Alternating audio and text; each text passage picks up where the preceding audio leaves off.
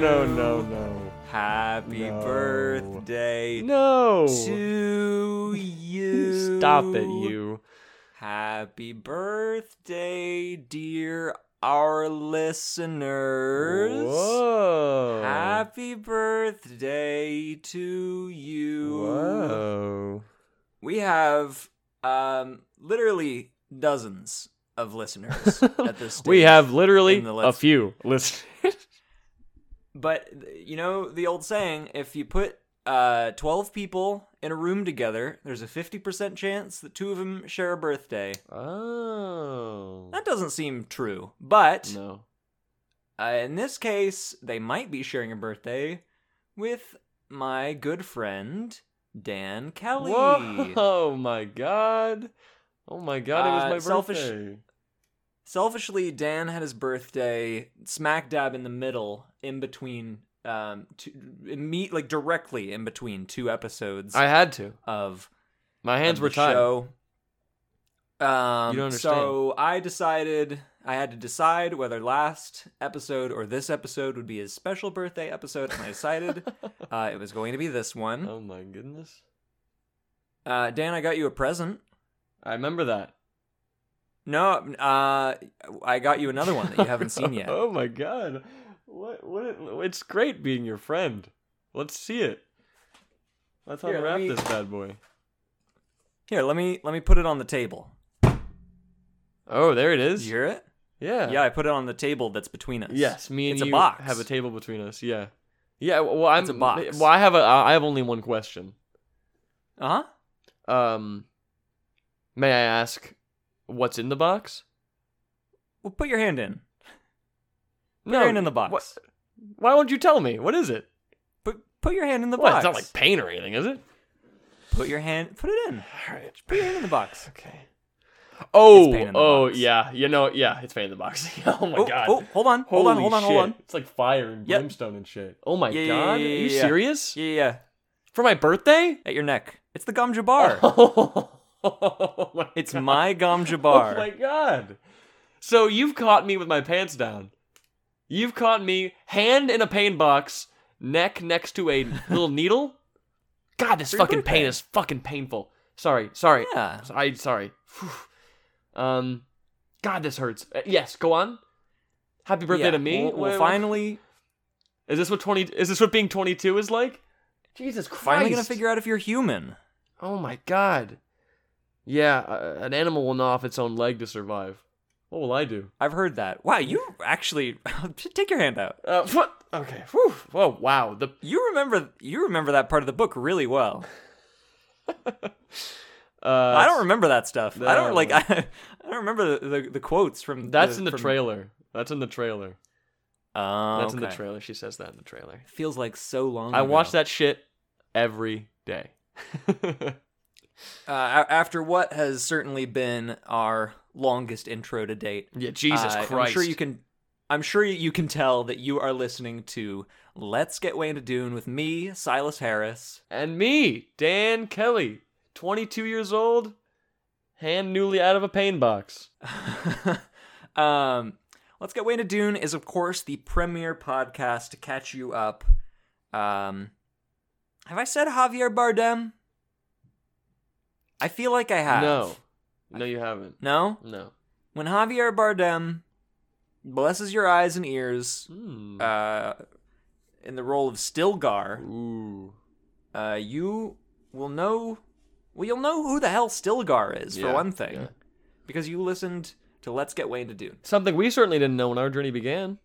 Not so long ago. Now, But a journey has ended today. we have quite the undertaking ahead of us here. Mm-hmm. Because Dan and I have just finished reading. And by Dan and I mean Dan has just finished reading, and Yeah, I finished a week and a half ago reading part 3 The Prophet. of Dune, Frank Herbert's novel Dune. And oh my goodness. Good shit. We do try in the interim while we're reading, we try not to talk to each other about it too much because we want to save it Yeah. and talk, but we couldn't help This ourselves. this part in a we've couple sort parts. of chit-chatted a little bit. Yeah. A little bit. I think we have a lot still to There's talk a about. lot to though. talk about. Yeah. Part 1 and 2, we were pretty Now- loose-lipped. We didn't talk really about it, and we talk like about everything, so it's kind of hard. But part 3, we've let some things slide about how we feel about certain stuff. Now, I will say, this is, of course, a companion podcast. That I title these episodes Book Club. Yeah, this is the because book club. I want people who listen to the book episodes to be reading along, so that when we talk about it, they know what we're kind of saying. Yeah. But I think, just given how dense this one is, maybe we should sort of try to walk through the narrative of it as we kind of go through our notes Sure. and what we thought of the whole thing. Yeah. So let's, we open up part 3. where are we? This is where the 2-year time jump happened, Yeah. right? Yeah. Yeah. So we did jump. Yeah. 2 After years. the It wasn't after as- the Water of Life orgy. Yeah. Right. Yeah. It was not. I will say it was not as abrupt No. as in filmed versions. Which I mean, do you think, not to get meta about it already, but do you think that that's where they're gonna cut it for the movie? What I've read is that they're gonna cut it after the Water of Life, after Jessica drinks the Water of Life. I think that makes sense. Yeah, I mean, it just makes the most sense. So anyway, 2 years later, and we open up on Fade and the Baron. Yeah, it works because it opens up on the Baron, and they sort of like tell you how long it's been. You know what I mean? Right. And the Baron is furious because Fade has just tried to kill him with a special needle attached to a young slave boy Yes. who the Baron was having his way with. Yes. What I will say Emphasis on about young. that scene, that scene was really good, but I will say when I think it's when the Baron comes out, I believe Fade is playing something called pyramid chess, or he's going to play pyramid chess with the ladies in the against ladies' someone. locker room. And I deeply want to play pyramid chess. I don't even know what that is. Yeah, yeah. That sounds like a lot of fun to me. That's pawn to b6-5. Yeah. Yeah, I like Um, that scene because a lot of the time we're only in one character's head per chapter, but that was really cool because we could see what both of them motherfuckers were thinking. You know what I mean? Right. Yeah, and the Baron is, kind of proves his worth, proves he's not just some, yucky old fuck here. He's very smart. No, he's extremely smart. and yeah. and he's playing the politics of it perfectly. He even talks Fade over to his side. There was a quote that I really liked. Let's get it. Fade thinks in his brain. He thinks, "Get to the point, you old fool." And then the Baron says out loud, "You think of me as an old fool." Yeah. It's shit like that. Yeah, this is one of the scenes where I'm like, they're gonna have a fucking tough time. That and the final duel, I'm like, We'll get to because that. so much of it Can't is get like, ahead of ourselves. yeah, so much of that is like mind games in their heads, and like half you're not getting it if you're not reading their brains. You know what I mean? So it's like that's gonna be hard to adapt to the screen. But I'm sure Mr. Denis Villeneuve can do it. You pronounce that perfectly. Yeah, thank you. I'm actually from France. Is he French? Yes. Okay. I hope so.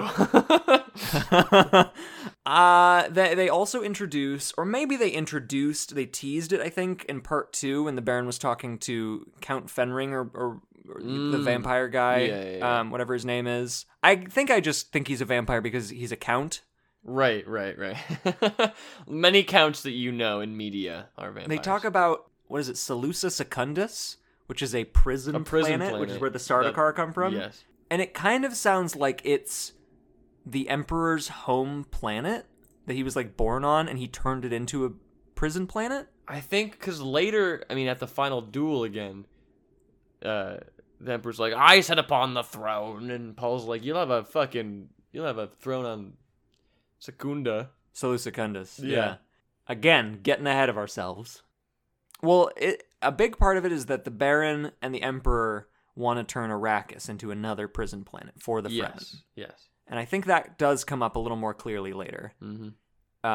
Anyway, after that scene with Fate and the Baron playing mental pyramid chess with each other, yes, we get back to the matter at hand with our good Paul friends. Muad'Dib.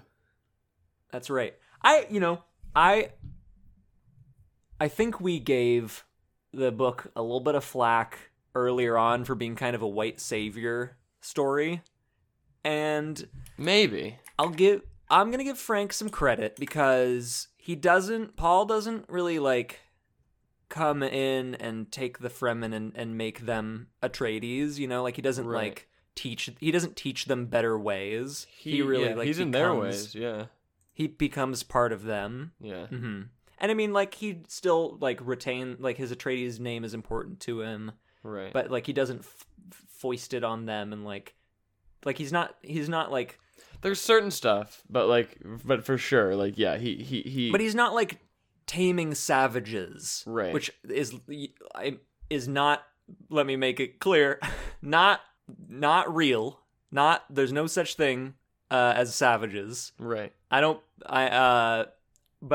that is how a lot of, listen, that is how like most like white savior stories are, you know, make it look.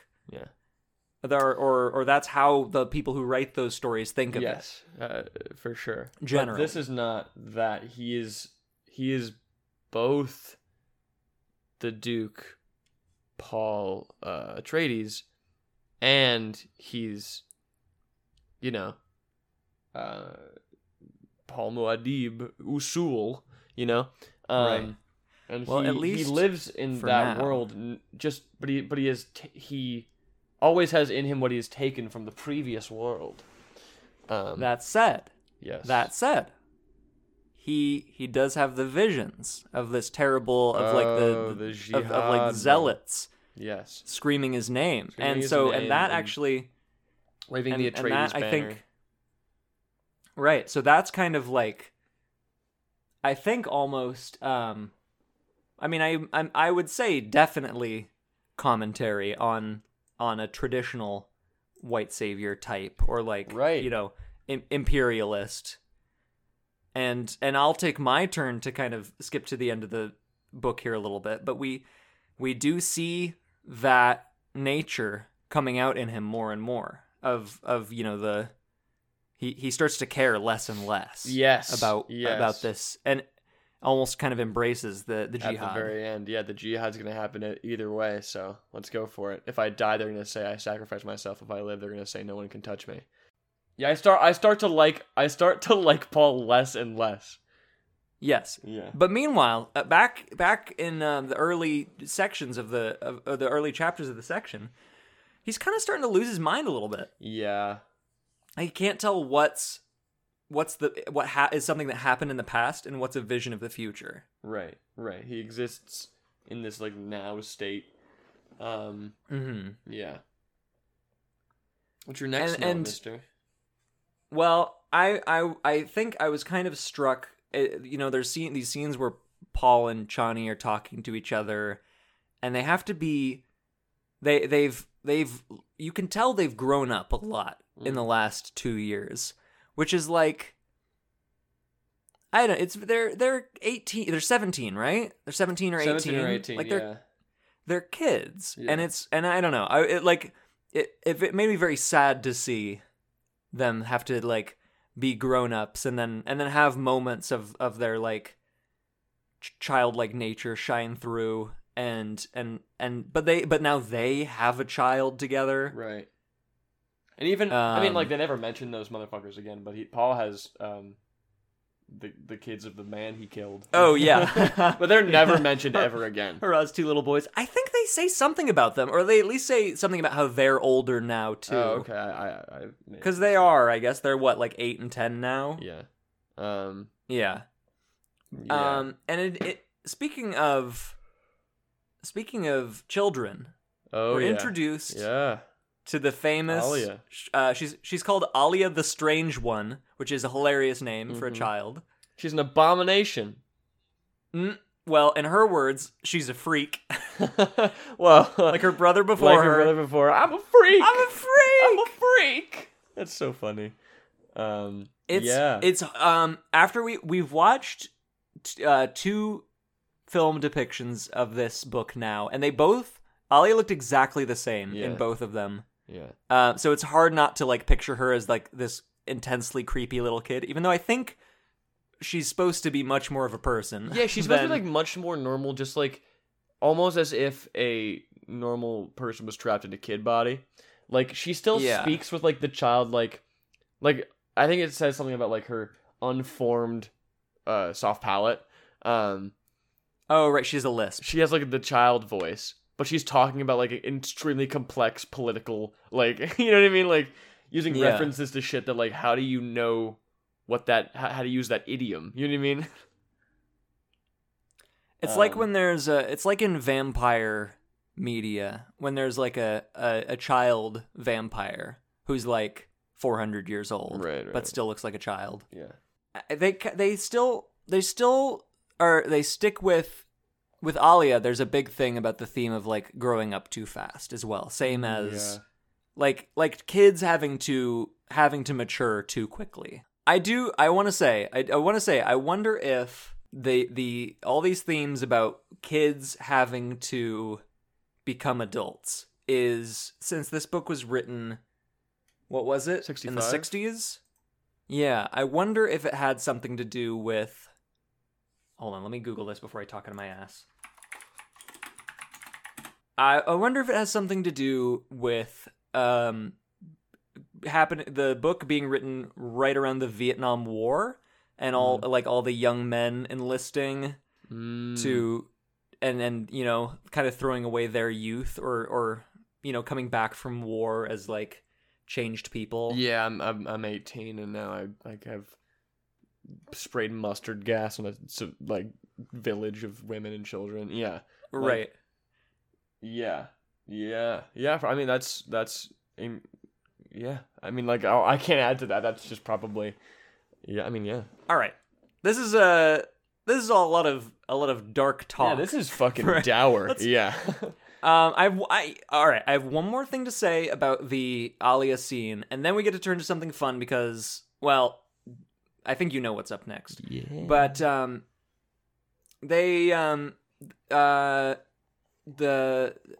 either Alia or Jessica is talking about like their visions of all the Reverend Mothers before them, and one of them says something about eating baklawa, Baklawa, on Ramadan, Ramadhan, which is like, Frank is pretty good at using words that sound like Middle Eastern and Mediterranean, but in this case he kind of took two real words and just changed one letter of each of them. Ramadan. Yeah, he just added an H to Ramadan, and he changed a V for a W in baklava. Nice try, Do you remember what came next? It's Tim? Worm time, dude. It's time to ride the worm. It's time to ride a big old goddamn worm.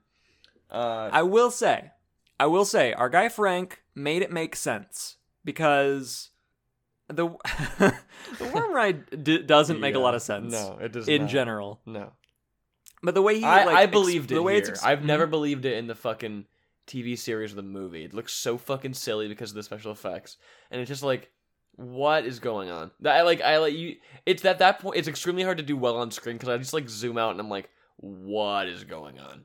How do we get here? You know what I mean? But Frank like makes it extremely grounded. Like there's like rituals to it, and there's like a way to do it and a way to not. Like even still goes like that was some sloppy work. You know what I mean? Like that was nice. Well, it's explained, basically, that the way they ride the worm is it's made of these, like, segmented rings that move around each other so it can, like, turn and stuff. And if you stick something in the segment and pry it open, like, the terrible, harsh desert air will get in, and the worm will, like, instinctively turn its body so that the open part is as far away from the sand as possible, so it doesn't get sand in its gummy parts. Yeah. And then you can steer it by, you know, opening and closing it on various sides to make the worm turn one way or the other. Yep. And that's really clever. Yeah, no, for sure. Like that's so clever that it almost like it feels like he could have come up with that first and then written a book to put that into. Yeah, man, and like I love it. I love the whole ritual of it. I love that Paul was like, "All right, here I go. Let's do it." And then like a worm bigger than he's ever fucking seen shows up, and it's like, "Oh, of course," you know. And I like he jumps on and like The whole gang jumps on like, too. Everybody else jumps on and like Paul's running the show, like he's telling him what to do, and like his first worm ride ever, and he's like, he's kind of sloppy at first, but then he's like really like a true leader. And I was reading it and I was thinking like, man, like I was such a dork when I was 18. Yeah, are you kidding me? And I wasn't even like you knew me, you know? Yeah. Yeah, dude, I was I'm watching fucking bootlegs of Dear Evan Hansen in my college dorm room. I'm like, who gives a shit about what I think? This kid's riding worms. I was playing Hearthstone in the living room where anybody could see. You were playing Hearthstone 20 minutes ago. No, now you didn't have to say that for the podcast, but I'm doing it in my bedroom now. I got a room to myself. Move it up, baby. Where I can play Hearthstone in peace. That's okay. I would, you know, I'd see Dear Evan Hansen again. I don't remember what made me think about this because I take these notes and I should give myself like some sort of citation about what's happening at the time. But I mean, it's throughout, but it especially starts to become more like clear that it's a theme and not just a happenstance in the book, that it's really about like a turning of a generation. Like literally inheriting a world from your parents. Yeah. Yes. And we do later get into I mean, because it goes both ways. Because there's Paul like growing up really fast, and Chani too, and even Fade to an extent, all like growing up and like taking more responsibility. But then there is also like, you know, the Baron and Jessica and like the older people starting to realize that they're becoming obsolete, or that it's not really theirs anymore. You know what it was? I think I know why I thought of all this stuff. Oh, here we go. Yes, why? Because coming up next, so Gurney after all this time still thinks that by the way, did they met up with Gurney in part 3, right? Is that where he came back, or did he come back in part 2? No, they met up with Gurney here. Still and Paul and people were like just going, and the Thopter flies overhead. And it's like, hey, who the fuck is that? And it's good old Gurney, and we have like a fun little reunion, and like Gurney and Stilgar become little buddies, and oh, I love that. I love that in every version of this. That Gurney and Stilgar the little friendship, yeah. And fucking and then it's pretty much just like, I thought you were dead. like he can't fucking believe it. He's like, he sort of like slowly realizes that like, this kid's grown like all the way up in like 2 years. Yeah, like this is not who I knew. And plus, everybody on Arrakis and off Arrakis at this point has heard of Muad'Dib. Right. Like he's a like legend already. And so when Gurney realizes that it's Paul, he's like, whoa. Yeah. Oh no. There's a lot of cool Am I supposed stuff to kill this guy? Slowly, like, your father would care more about the humans. And Paul's like, I don't give a shit. You know? Yeah. Which is really cool. Like, Leto, who, like, risks, like, his son's life and, like, everyone in the Thopter's life to save, like, 3 dudes from the Sandcrawler, like, is not here. They keep comparing him to his grandfather, Paul. Oh, that's right.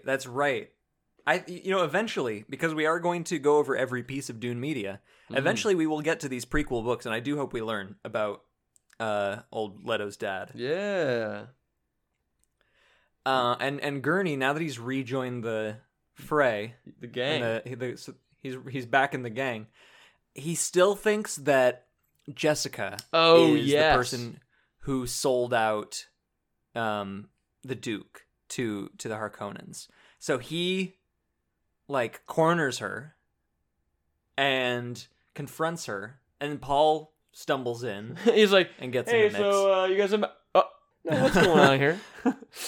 And Paul handles it basically. Yeah. Like Gurney and Jessica pretty much would have killed each other if Paul hadn't stumbled in. Yeah. And he just like basically just using his mind and his words like gets them apart from each other and smooths the whole thing out. And Jessica realizes that she's like Jessica realizes that she's trained, like honed Paul to such a razor's edge that he's like, she like took his childhood away from him and like breaks down and like she tells him to choose the course of happiness. It's the part where she's telling him she tells him that he should marry Chani instead of trying to like marry into a noble family or anything.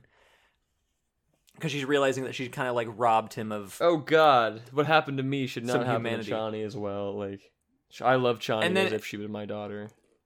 And meanwhile, while she's like breaking down into tears about that, Gurney is screaming, "Somebody please kill me." Oh god, what have I done?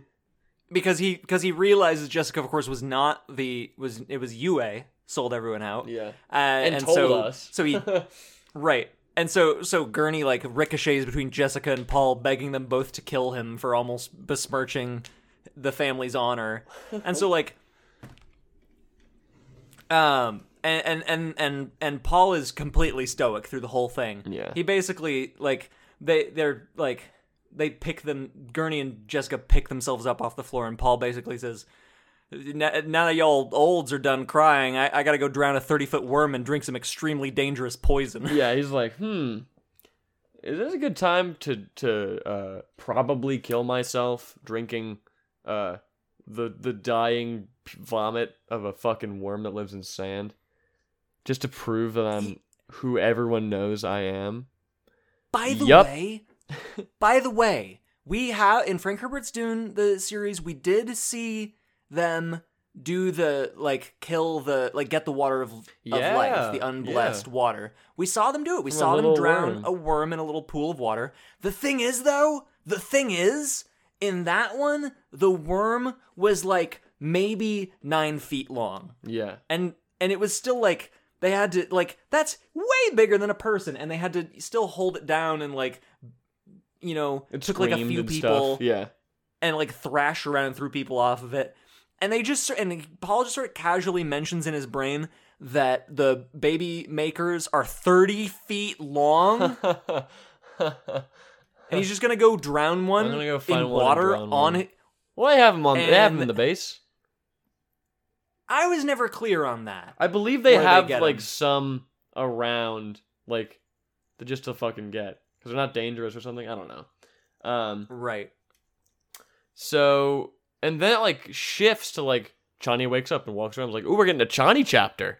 And then I realized slowly what's going on. They're like, "Oh fuck, he's like a little dead. He's like dead, all but dead, and he is dead, but he's not. He's not all the way dead, but he is dead." Well, it's like he could be. Like we technically don't know. Like it seems like everything points to he's dead, because like Chani like can feel in the air that something's up, and she goes to Jessica, and like there's a weird energy with her, and she's like and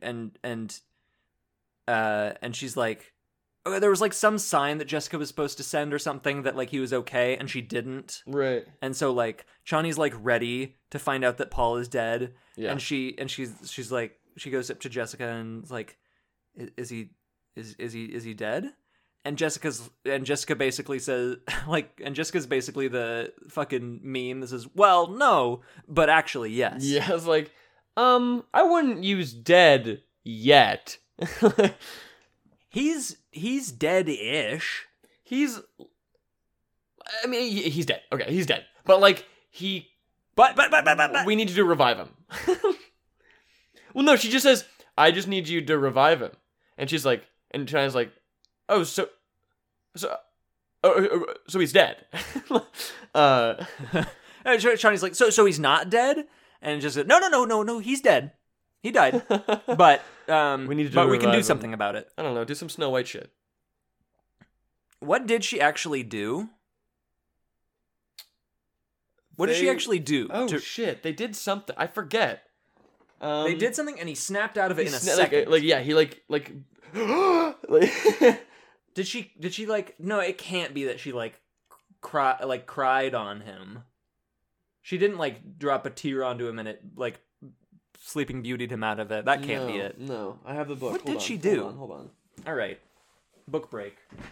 Oh, I know what they did. Hmm? It was literally they thought he was poisoned. Oh yeah, They thought thought he was somebody in basically their in a- ranks had poisoned them. Yeah. They thought he was in a poison coma, and then Jessica and Chani slowly start to realize, like, did he? He couldn't have. He didn't drink the worm juice, did he? Because he can't do that. He Wait. knows that. Wait, hold Hold on. I've got some. And then hold on. Chani's like, I've got some over here. I have some. And she like sticks her fingers in a little bit of worm juice and like holds it up to his nose, and he just like, oh, worm juice? You got worm juice here? whoa. I drank a little, and They're like, and yeah. they're like, you can't do that. How And much he's, did you "No, drink? no, And he no, was no, like, I-" like a drop? And it was like, Like, oh just my a drop. god. And he woke up and he's like, oh man, that's a nice nap. Yeah, I drank a drop of that crazy water and passed out, but oh man, I guess I must have lost a couple of hours. And Jessica's 3 like, weeks. oh, 3. Yeah. And he's like What a weak, goofball. but he can do it. Like he proved himself. He Yeah, is dude. the Kwisatz Haderach. Yeah, because dude. He's a tried and true male Bene Gesserit Let's go. now. Like he or even like he has all the powers of a Reverend Mother. Like he can see all the past dude, yeah. and everything, and He's seeing all the future as well. but he can also see the dark place. Oh. The no woman can see. Mm-hmm. That whole thing, I imagine we will learn more about this Bene Gesserit breeding program and what the hell it is or means. But I presently, yeah. having finished the book, still don't understand it at all. Like, why everyone was mad that she had a son, like, as if she could control like- that, or can she? Like, I think she can. But there's a whole thing, and we'll come back to this too, because it does come up again later. There's like a thing about like when their breeding program is done, there will be a boy who's born, and he's a full Bene Gesserit, and he's like the most powerful of all of them. But we still don't really know like what they want to use that for. yeah. Like what the point of it is. Yeah. I got a lot of questions about the Bene Gesserit Yeah, still, they're and fucking I'll bring them back up crazy. later. Yeah. So I hope we're not skipping stuff. There's probably whole sections I just didn't take notes Yeah, on yeah. that I can't remember now. But I'm thinking about Paul after he drinks the water, and basically kind of he starts to go a little Goes a little that's worm when crazy. he goes a little worm crazy. In fact, I nicknamed him Paul I will kill all worms Muad'Dib after he decided that Yeah, the water of death, bro. the water of that's right. He the water of life he calls it the water of death because he can just like drip drop a little bit on a pre-spice mass and it will like start a chain reaction that will kill every single worm on Arrakis and end spice production forever. Yes. And just like cripple the entire universe basically. He who can destroy a thing truly controls it. Yes, that's right. Super duper cool. And then he's like, I'm gonna hold this over everybody's heads. And he's basically saying all this crazy like God King shit to Gurney and Stilgar when a telegram comes through that his son has been cut in half by Sardaukar. Help! They put him on a fucking spike. It's disgusting. Dude, I'm the god. It's like, okay, chill out over there.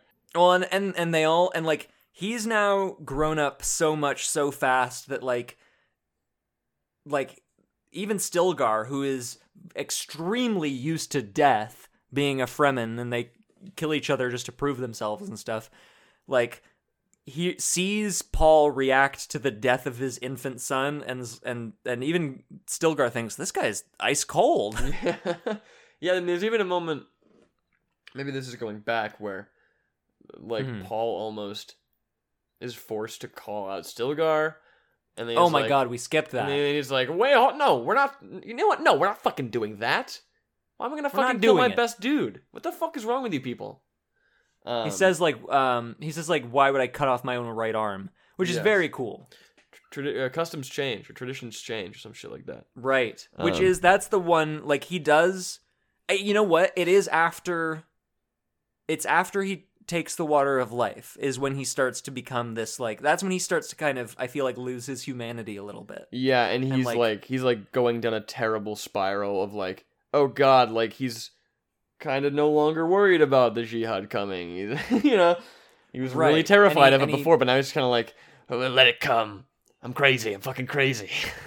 And he's very analytical, and he's like drawing up plans, and Gurney's like, that's gonna get so many of our people killed, and you know, Paul is basically saying, so be it. Yeah, we're gonna win though. You wanna win, don't you? But we're gonna, right. And he's right, because he's a old, like, super genius. Yeah.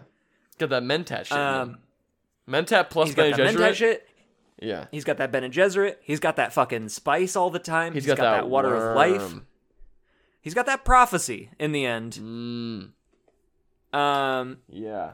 And so he hears the news that his little boy went and got split down the middle.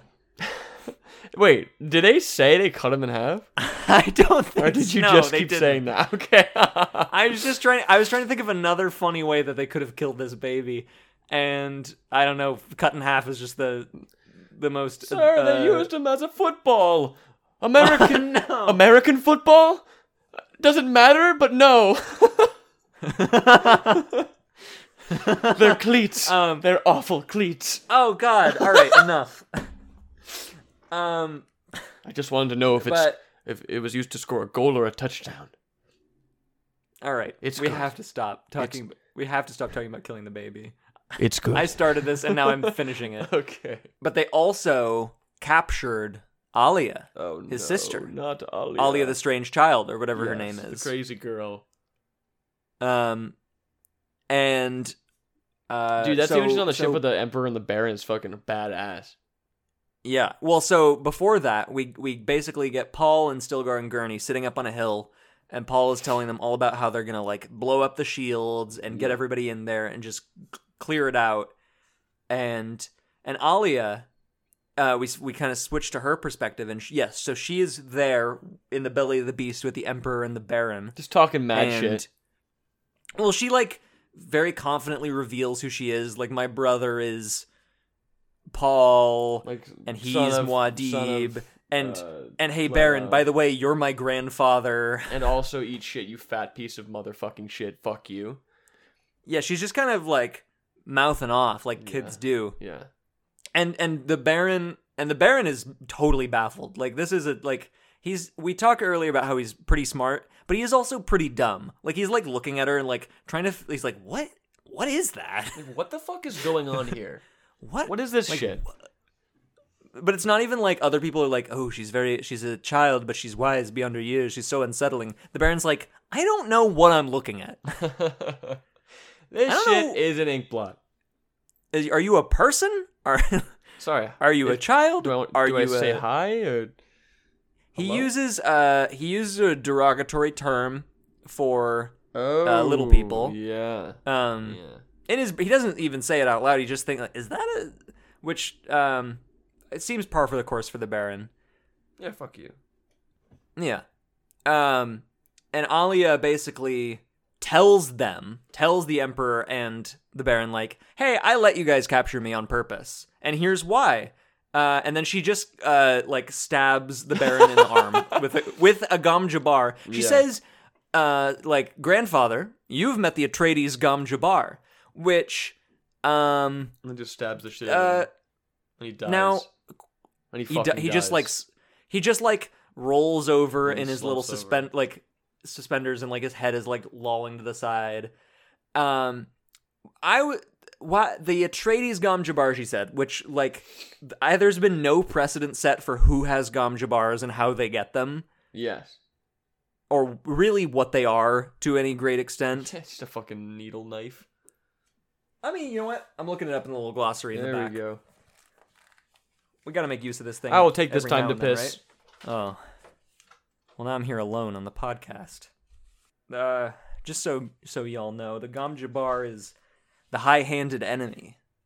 That specific poison needle tipped with metacyanide used by Bene Gesserit proctors in the death alternative test of human awareness. So I don't know. I don't know how the Atreides have one. I guess Jessica is a Bene Gesserit, but does she do the hand in a box test? And why is it Atreides Gom Jabbar? Because she's not an Atreides. She's not married to the guy. All right, I'm back. You back? Yeah. You're back. I was just telling the folks at home what the Gom Jabbar is. What do you think I'm gonna tell you? I'm not gonna relitigate it. I just spent all this piss time that you were taking, patiently explaining the Gom Jabbar and its inconsistencies. And if you think I'm gonna go over all that again, this is recording this live, Dan. We can't cut things out. Right. If I explained what the Gom Jabbar is twice, once when you weren't here and once when you are here, then everybody would just have to hear that twice. And that's not appealing. Instead, they'd rather hear this part of us doing this. They'd much rather hear. You forget, Silas. You forget in your arrogance that I, Dan Kelly, own a copy of Dune 2 with the ability to read the definition of Gom Jabbar included in the appendix. Well, why don't you go ahead and do it then? No, because people will have to listen to it twice, Silas. They've already heard it. And then it'd be on the podcast twice. That's right.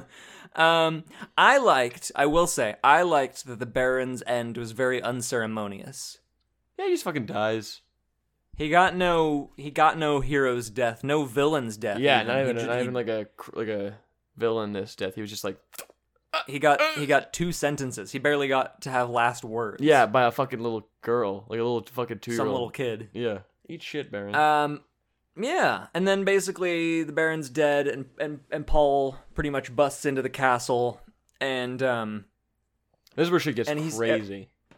Gets really crazy because he's taken command of the place basically, and now he's like seeing Alia, and Alia's communicating with him through like.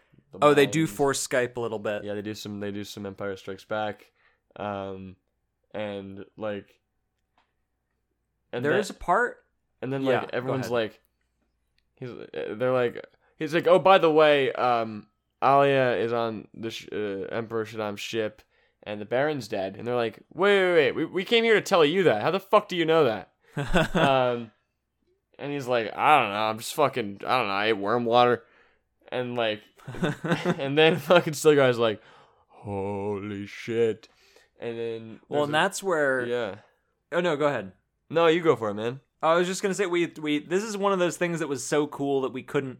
Yeah, we have talked. We couldn't help talk about it. Wait, I interrupted you. I want you to finish it because it was. No, so I didn't cool. have anything. Just like it's so fucking cool how Stilgar's like, holy shit, dude, and then like Paul this is where Paul's kind of like, yeah, I don't give a fuck about the jihad. He's like, but a little bit of his humanity shines. Yeah, through. He's like, oh shit. He says, I lost a friend but gained a worshiper. I've seen a friend become a worshiper. Yes. I wrote it down because it was like, oh. Yeah, and like, I have created a creature of Muad'Dib. And he's like worried that the same thing is going to happen to Gurney. Am I going to lose Gurney too?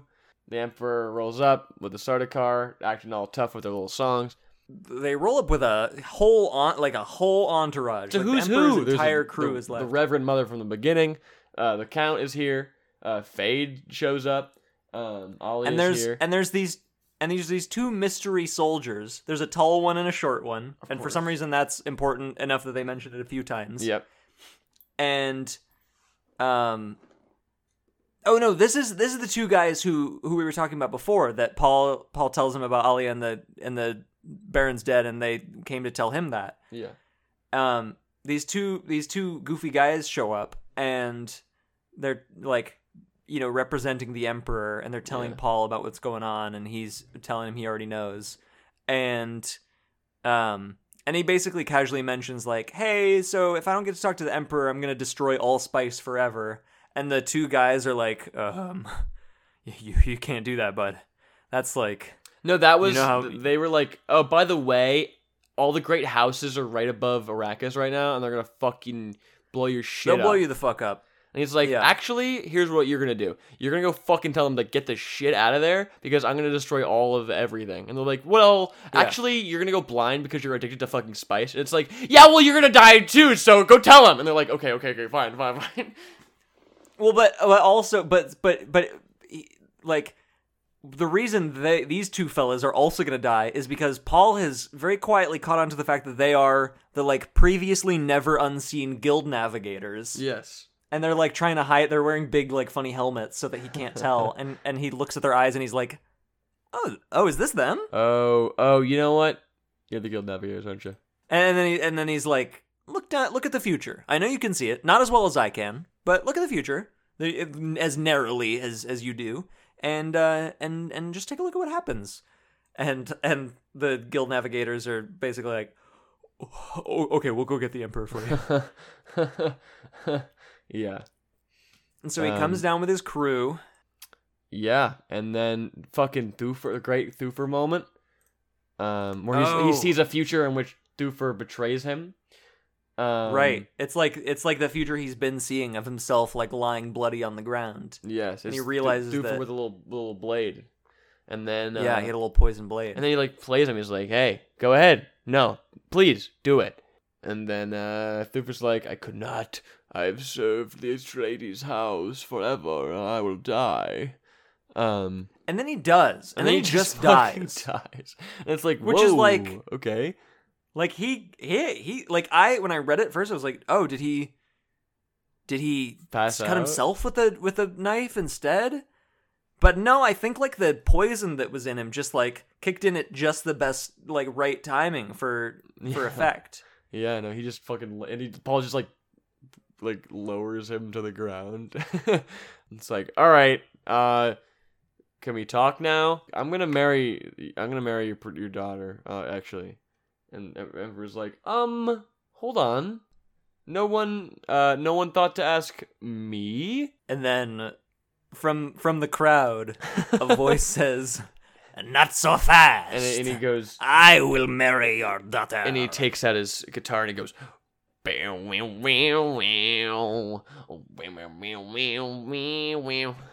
a Sting from the police. And the crowd parts. And it is Sting from the police, and he's there, and he wants to fight Paul to the death. Oh my god, orange hair Sting, let's do it. It's Fade Raufa. We're gonna fight in a way. What's it called? What's the way they're fighting? It's you literally just said like it. Carney or something. It's a Canly. Canly. Canly, right? It's an old-fashioned Canly. It's a duel of sorts. Yes. And like, so Paul has his little Chris knife. And Fade has his like long blade. The Emperor's blade. That's poisoned. Oh, he's the Emperor's blade, but it's not poisoned, but it has like a muscle relaxant on it. Also, he has no, that doesn't have a muscle relaxant on it. What is in his little like diaper? He has a little like switchblade that has a muscle relaxant in it because they've inspected.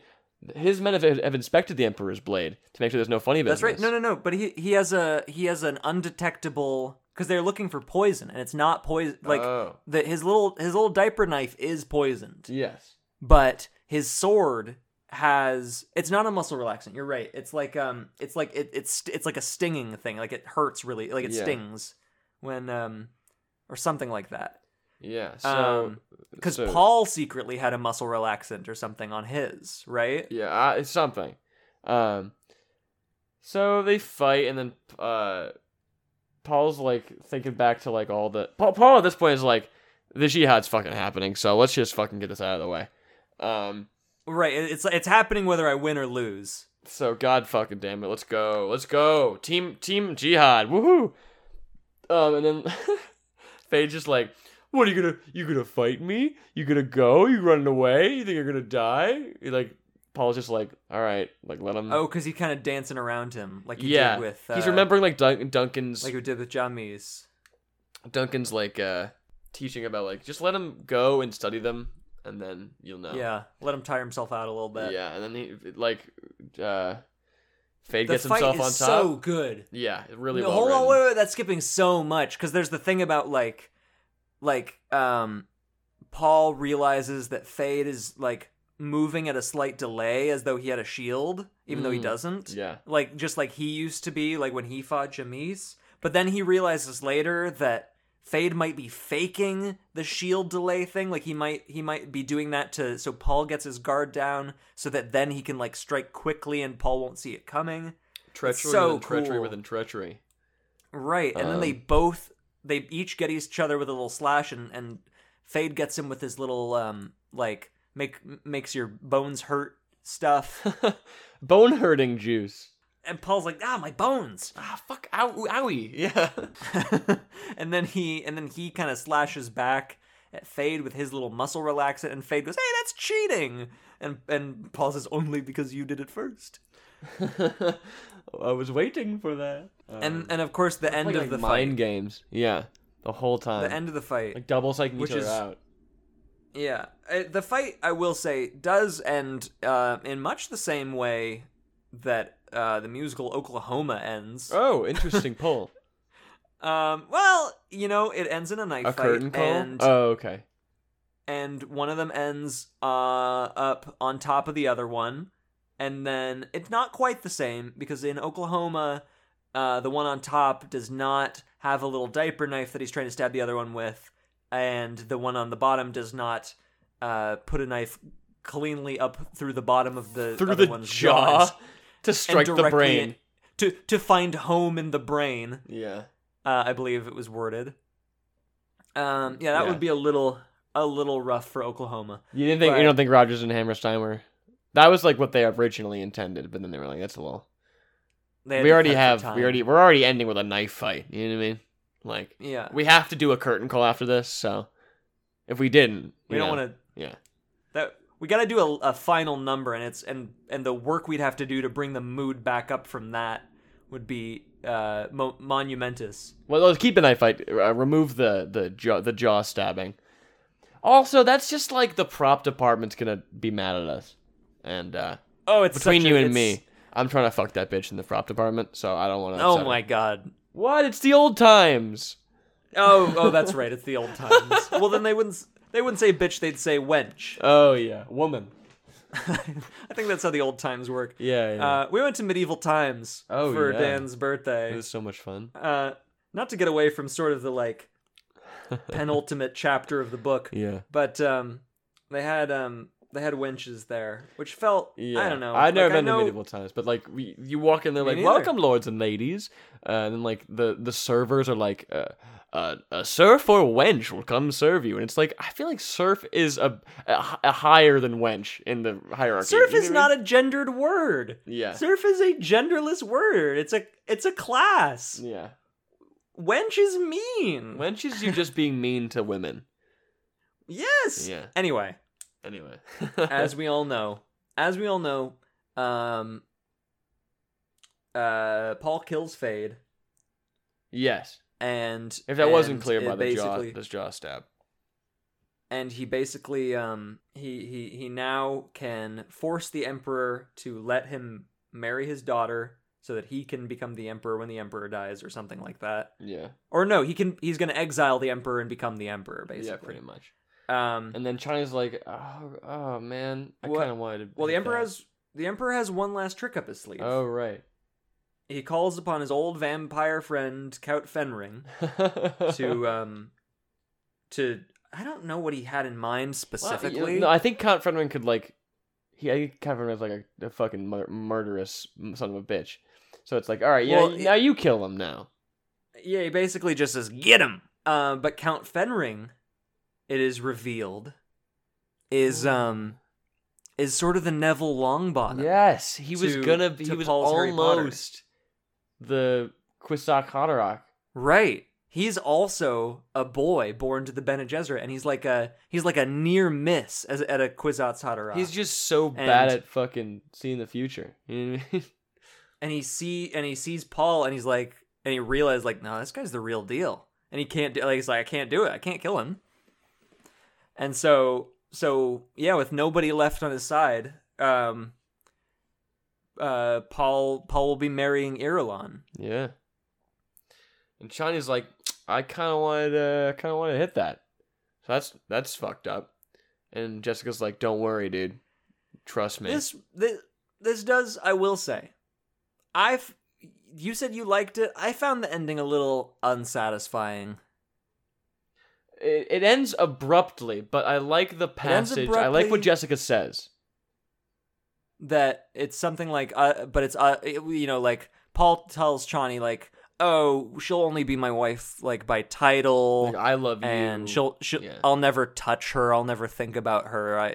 And then what does Jessica say? It's something like, it's like, we, the concubines, will be remembered as wives. Like, yeah, the history will remember us as wives. Yeah. Which is like that. It's nice. I don't know. It felt dehumanizing to Chani and Jessica to me. Right, but the characters wanted to be wives.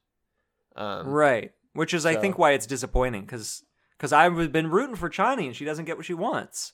And like and Paul doesn't choose the path of happiness to marry Chani. No, he doesn't. Like Jessica wanted him to. Yeah, he chooses the politically expedient power route, and Chani's like, yeah. I just thought it was nice because, like, it's a moment where Chani's like, oh man, and Jessica's like, hey, just that's so you true. know, I like them. Yeah. I like them getting together. But like, it's like a hollow. It's like, don't worry, like, when they study us, we're gonna be his wife, and like as if that's supposed to fix it. I don't know. I think that's like a neat little thing. Yeah. Now there is a nice everybody gets their medals moment a little before that, which I would be remiss to not mention. You know, like like give Gurney the fucking chome, baby. Paul gives Stilgar like stewardship of Arrakis. Yeah, he's the governor now. And he says, and you, Gurney, I didn't forget about you. You will be an earl, and you will be the Earl of Caladan. Yeah. So Gurney gets to go back to Caladan. Yeah, that's so nice. It's nice. Everybody gets all our auxiliary characters for the most part get kind of a nice ending. And then, not fade, obviously. And then Chani gets Chewbacca, no medal. You'll just be his wife later. Yeah. Well, you know, in the history books, in theory. Yeah. Irulan's already writing them. That's true. Irulan's writing a lot of history books, and I will say, if the actual wife who's not getting any touch is the one writing the books, Chani may not come up too much. There's my 2 cents. Yeah, that's true. That's Dune. Yeah, dude. Read the whole book. We did it. We read this whole book. I haven't read a novel like for fun since I was like 16, I feel like. Yeah. Probably before that. It's been a minute. Certainly been a minute. Yeah. We're not though quite ready to close the book, I guess. No. Immediately, because there are a couple of little postscript appendix chapters. There's one called The Ecology of Dune, The Religion of Dune, and then the third one is Report on Bene Gesserit Motives and Purposes, which I was just saying earlier that I wanted to understand at all. So there's an afterword by Brian as well. Yeah, we'll read that. That's all going to be our mid-May episode. So we'll just kind of go over what we learn, reading all about the sort of true like the auxiliary text of Dune. And then after we're really closing the book. It goes back on the shelf. And then we pick another book is picked off the shelf. That's right. Dune Messiah. Join us. Coming to you June 1st. Yeah. And this one, it's a short one. We're reading the whole thing in one. Yep. Dune Messiah is, according to my grandma, not as good and too political. I like that to look forward to. That's good because it's not like it's Star Wars. We're or it's bad to be political. This shit's already political. So, well, I guess I'm going to read this other stuff at the end of the book, but I am going to speed through it so we can record gonna be honest with you, probably kind of short mid-month episode because I want to read Dune Messiah so bad. Yeah, dude. Yeah. I don't know Dan and I what happens next, but...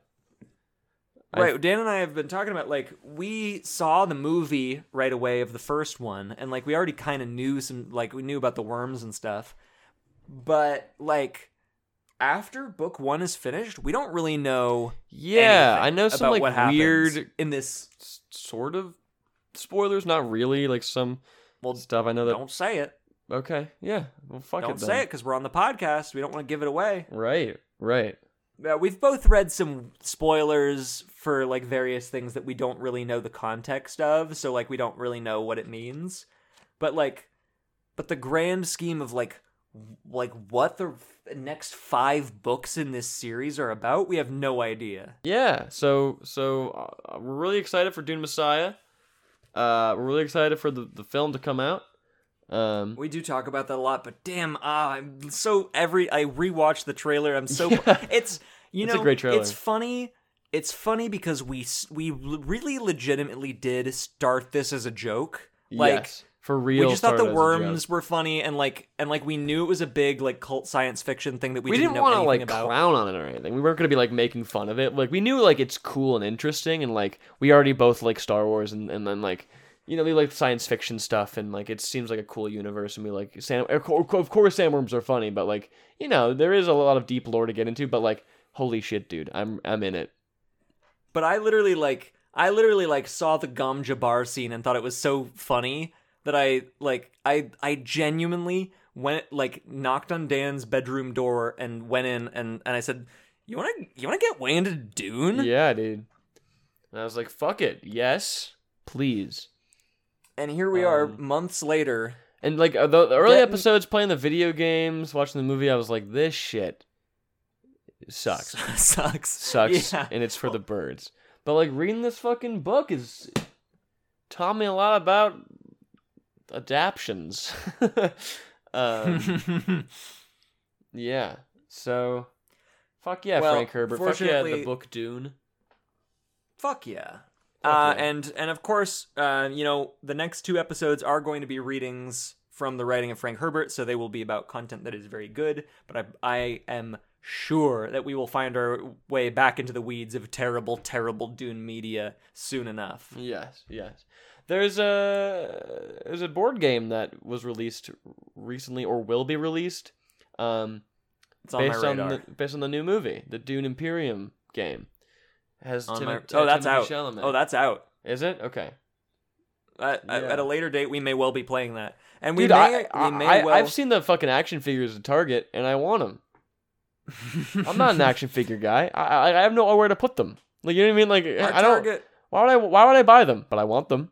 Our Target only has Duncan, Idaho, and the Baron, I think. Yes, but then I went to a different Target in Virginia, and I saw Stilgar and Paul, and the only one that's missing is I haven't seen Jessica in real life. But the weird thing about those figures is they all include a piece of Raban, and then if you collect all of them, you can build Raban, but only if you have all of them. Like Jessica has, like, Jason Momoa's Jessica's thing has Dave Bautista's like bald, like extremely pale Raban head in it, and like Stilgar's includes his legs, and Timothée Chalamet's includes his arms.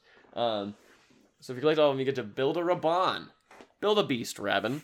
Well, we've taken up enough of your time, folks. Yeah, get out of here, scamp. For this episode. You don't have to stay here. Thank you so much. But you don't have to go home.